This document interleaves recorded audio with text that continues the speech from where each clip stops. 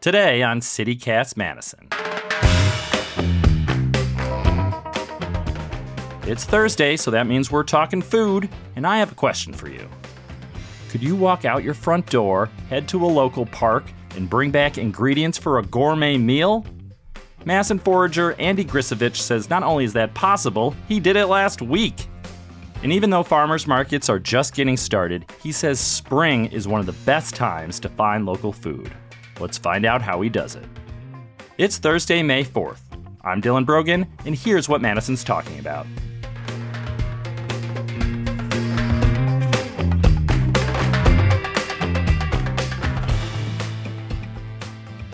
Andy, thank you for joining us today. It's good to be here. Thanks for having me. So been kind of an odd spring, but with foraging, I imagine there's still a lot of great things out there. So what have you been up to in terms of harvesting?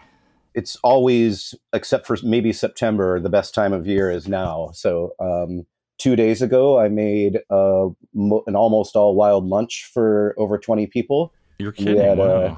We had an enormous salad with 26 species of plants in it. And you did that all this spring? That's already... Yeah, that was all harvested in one day. And then with the group, those 26 plants, plus some wildflower vinegars that I'd made last year from various plants, and some maple syrup in the dressing, some hickory nut oil. And and then there was simple stinging nettle soup with a stock made from a bunch of plants that are perfect right now, and some dried mushrooms. Wow.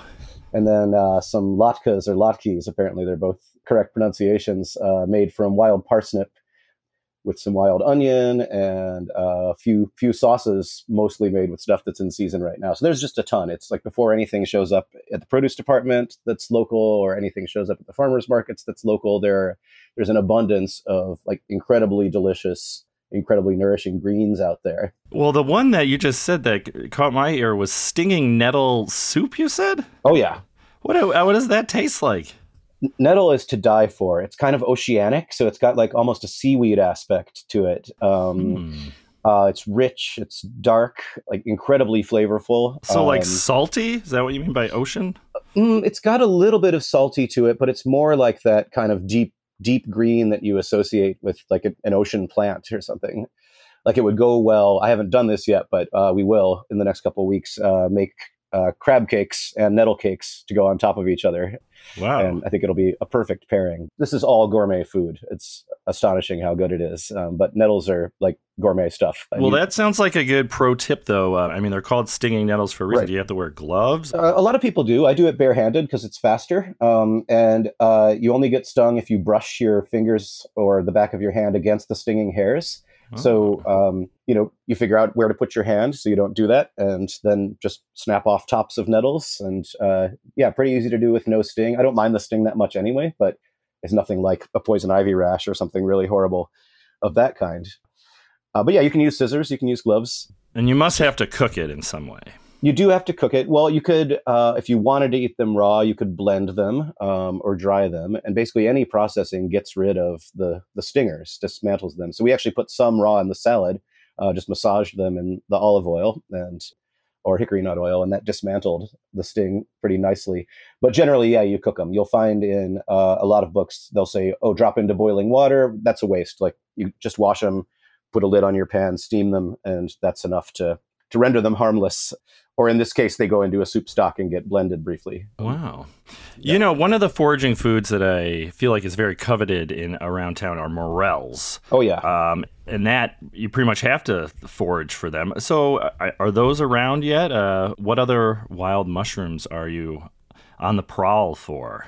Well, right now, I think we're about a week out for much of anything. I think with the warm weather we're going to get later this week, I think it'll probably be the best, or at least the least bad, morel season in years this year, because we have so much water in the ground. So once the soil warms up to 50 degrees or so, I think they're going to be popping in all their spots. So I'm looking forward to that. I've stopped being obsessed with finding them over the last few years, even though they are about my favorite thing on the planet. I just found myself wandering around desperately looking last year and be like, why am I stressing myself out? I know I'll eat some. Yeah, well, what's the trick though for finding them? The trick is to not look everywhere. Okay. So there are tips and tricks, like they like dead elms, they like aspens, they like apples, look in old farm fields, sandy places near water. And those are all true, but I feel like really the way that I find them is just by keeping my eyes open and waddling around like a duck, low to the ground, pulling garlic mustard and not trying too hard to see the mushrooms. I feel like plants you can search for, and in my experience, mushrooms have to show themselves to you. So you just have to be kind of open and ready for them. I never find much until I'm giving up and going back to the car, and that's always when I end up being 2 hours late to get home. So morels, and then what'll come up at the same time or come out of logs are pheasant backs, which are often thought of as the morel hunter's consolation prize, also known as dryad saddle. They are undersung because they get very tough once they get bigger than like a silver dollar or something like that, if anyone remembers the existence of silver dollars. Even then, they're great as a soup stock mushroom, but before that, they're fantastic. Sliced thin and fried until like golden brown. They have a distinct cucumber watermelon rind aroma, and they're everywhere. They're very, very easy to find. So anytime you're out morel hunting, look for the pheasant back, and if you get them young, then you're in for a treat that's not a treat like a morel, but is pretty good.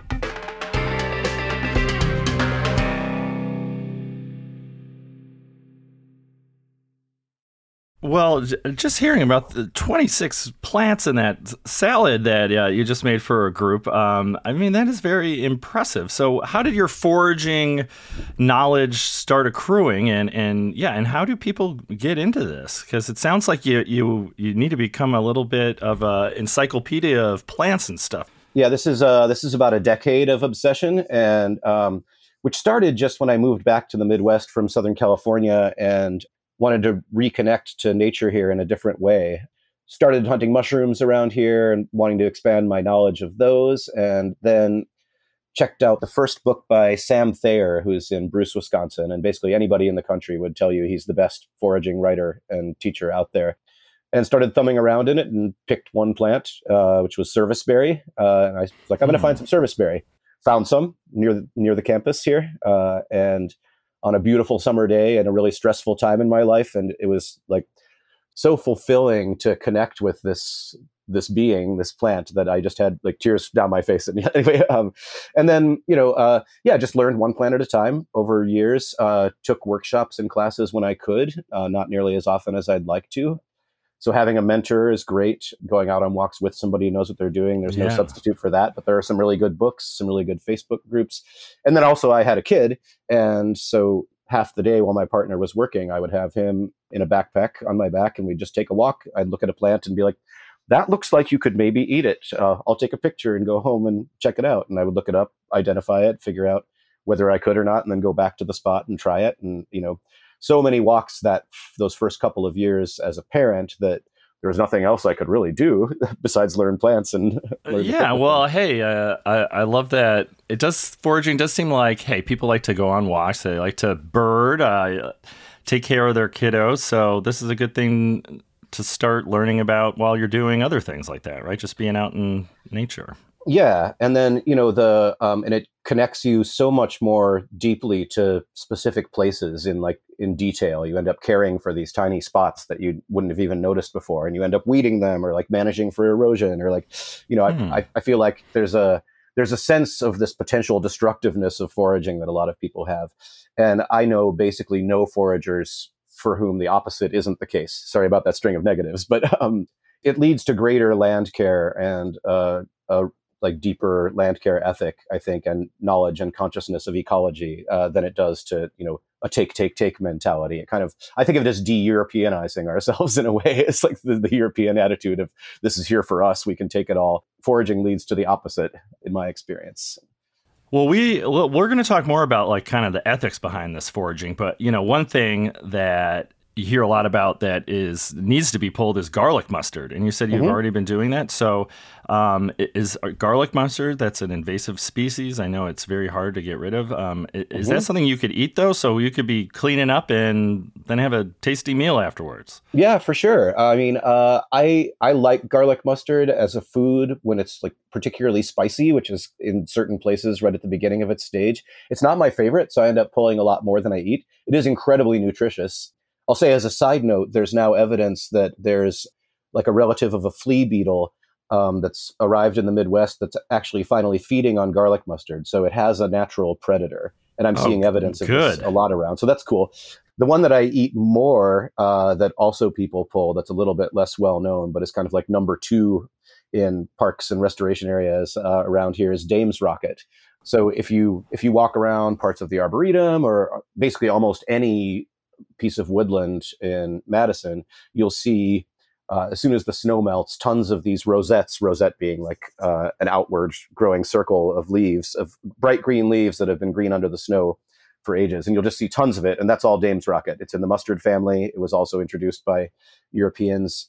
And it's an invasive too. And it's an invasive. It doesn't do what garlic mustard does, which is to actually prevent the growth of the fungi that other plant roots depend on to live. But it just makes a huge amount of itself and crowds out other plants. And you'll see it in the summer. It'll be in early midsummer. It'll be a sea of these beautiful little pink, purple, and white flowers, all Dame's Rocket. And what do you do with that? Do you just eat the petals or the stems or the leaves and the flower stalks and then the flower petals? They have like a very mildly spicy flavor, no bitterness, a little bit sweet. The greens I pretty much cook. You can eat them raw, but with garlic mustard, if you pull it out of the ground, you're going to get everything dirty. And I'm a spoiled forager. I want to pick everything clean. Like I want it to be like it comes off the produce shelf. I eat this stuff every day. I don't want to bother like washing it 17 times anymore. So it's one reason I don't eat much garlic mustard, because pulling it gets it dirty. Pulling Dame's Rocket, it's a huge sheaf of leaves. You just pull the root out, cut the root off, and you've got this, a half gallon of clean greens in your hand, and you can cook that at home and cook enough to stock your freezer with it if you want wild greens in the winter very easily. It's a nice eating one, and easier to get rid of, I think, probably too. Well, you mentioned you saw those at the Arboretum. Now, good for the Arboretum people, but they can be a little rule heavy, and I'm guessing they don't want you to just pick whatever there. So how do you navigate that in terms of the Arboretum's one thing, but in local parks or any other spot where it's okay to forage? I mean, what's the legality behind this? Right. Good question. Yeah, I don't forage in the Arboretum. I'll say that I pull Dame's Rocket there. But they probably don't mind that. I don't know. I mean, they are really rule heavy. They probably don't want anybody except people who are officially approved to even get rid of an invasive for them. So, you're doing them a favor. So we'll. I think so too. Andy. So, and I do, and I appreciate the ethical drive behind their rule drivenness, if I may think that the rule drivenness is a little bit over the top. And again, for the reasons that I said before, that I think there's this idea that humans, if they touch nature, destroy it. And that's kind of behind that. To your question, the city parks have no official policy on foraging.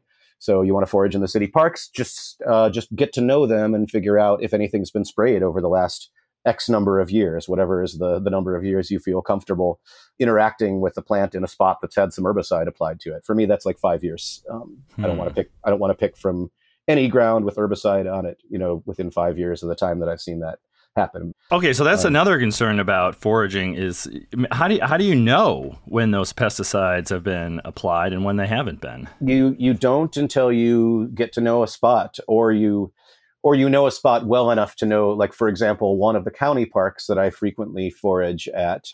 I actually am not sure if I'm technically allowed to do it there, but I've done it in front of park rangers for years, numerous times. So some people will look the other way. Like that county park I know is like a relatively neglected one, or has generally been, which means they're not trying to do a whole bunch of restoration work or get rid of too many invasives. And that means no spray in most parts of the park. But there are a couple spots that I know have been sprayed, and I just don't gather anything from those places. And I know that because I've been there over and over and over again.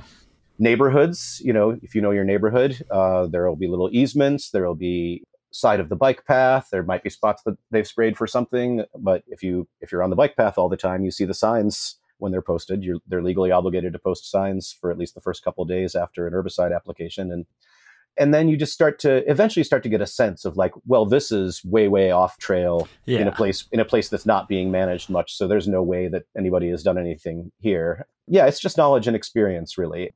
Legality-wise, the county parks vary, and the state parks have pretty stringent rules about what you can take and what you can't.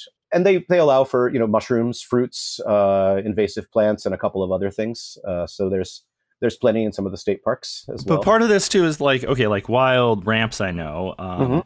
Those are a tasty treat, but they're easily over harvested too. So part of foraging is, really being a good steward of the land, right? Yeah, for sure.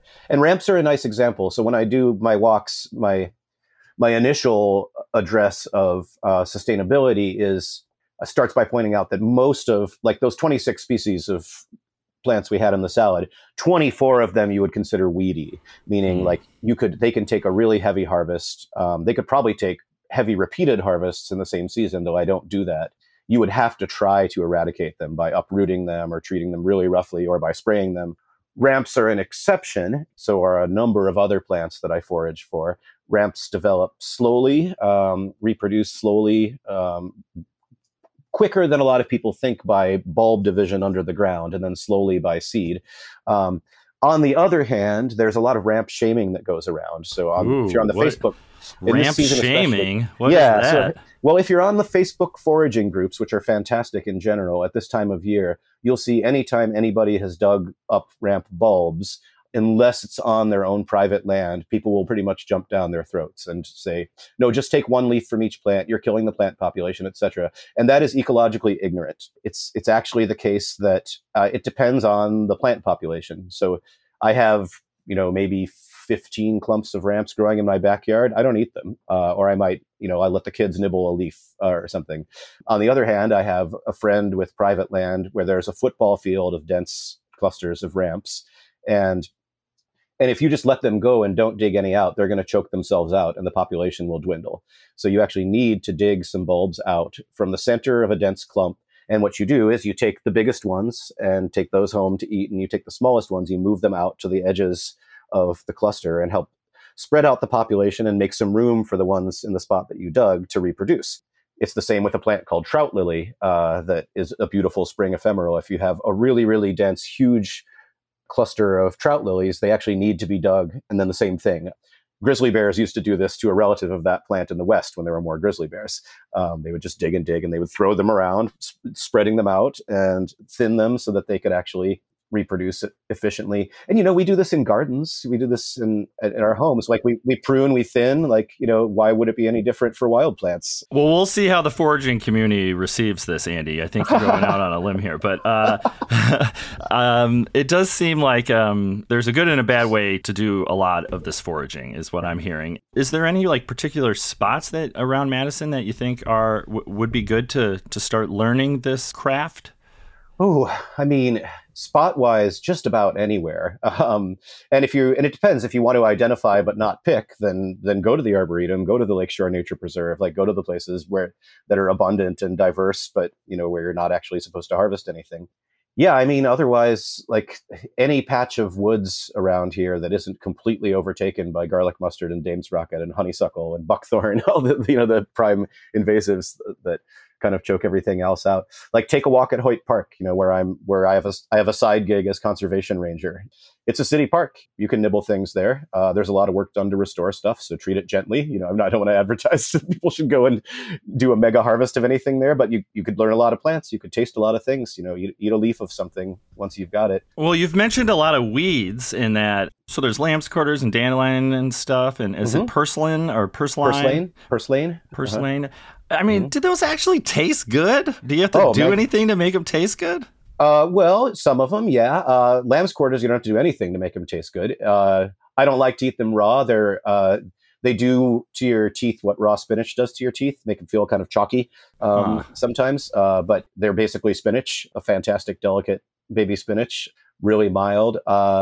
Purslane is delicious, has a lemony flavor, a really nice, light crunch, and you can eat that raw, you can stir fry it, you can pickle it. Dandelion can be bitter. You can learn how to find less bitter dandelion, and but also, don't be afraid to cook your greens. You just boil it for a little bit and then fry it. Or if you're from Greece or the Middle East or Italy, you just fry it in a pan and you drown it in exceptionally good olive oil with a little bit of garlic, and there's much more to that flavor than that bitterness that we can associate with dandelions sometimes. So you lead foraging walks, and I think that'd be a great way for somebody to get into this. So Sure. You'll be leading this full day event this Saturday at Lake Farm County Park. What do folks learn on these walks? The one this weekend is a combination of a foraging walk and a fire by friction workshop. So people will learn how to harvest materials to make a bow drill fire by friction kit. And that'll be led largely by my partner in organizing this, Alex Britzius, from this group Wild Harvest Nature Connection, which does fantastic work. Then we'll walk around and we'll meet a ton of plants. I bet we'll meet 45 plants. And how you doing, plant? Okay. Yeah, exactly. Nice to meet you. Shake your hand unless you're stinging metal, and maybe just even clip it and then boil it up. Right, exactly. Okay. And yeah, so we'll take a walk. Probably over the course of a couple of hours, we will cover at most a quarter of a mile, and because there's so much to encounter and learn there. And we'll talk about plant ecology. We'll talk about flavors. We'll talk about culinary uses. We'll talk about how these things got there. Yeah, what happens if you interact with them in particular ways. Tell as many plant stories as possible. Fun. In those walks. Yeah, and then we'll make a meal together. And we'll have that. People will be working on their fire making, and other people will be helping cook, and we'll have a 3 or 4 course wild food meal at the end of it. Andy Grisovich, thank you for joining me today. Thank you so much, Dylan.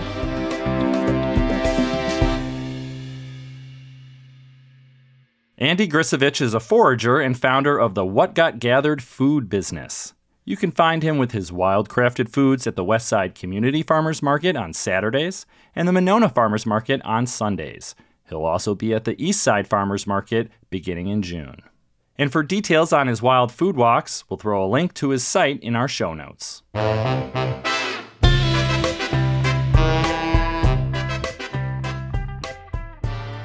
And here's what else Madison's talking about. Since we'll all be out and about looking for weeds to make into salads, why not check out the annual Spring Fest at the Warner Park Community Recreation Center? That's happening on the north side this Saturday, May 6th.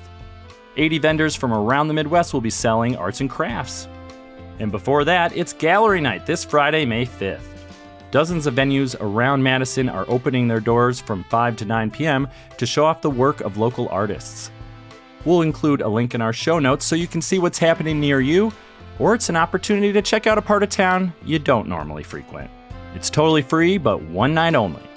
The weather on Friday looks just about perfect. That's all for today here on CityCast Madison. I'm Dylan Brogan.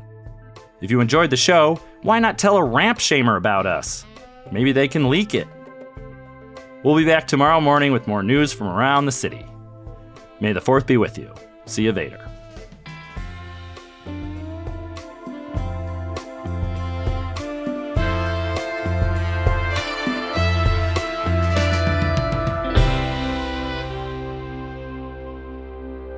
What's Edward Snowden's favorite vegetable? A leek. Womp, womp, womp, womp.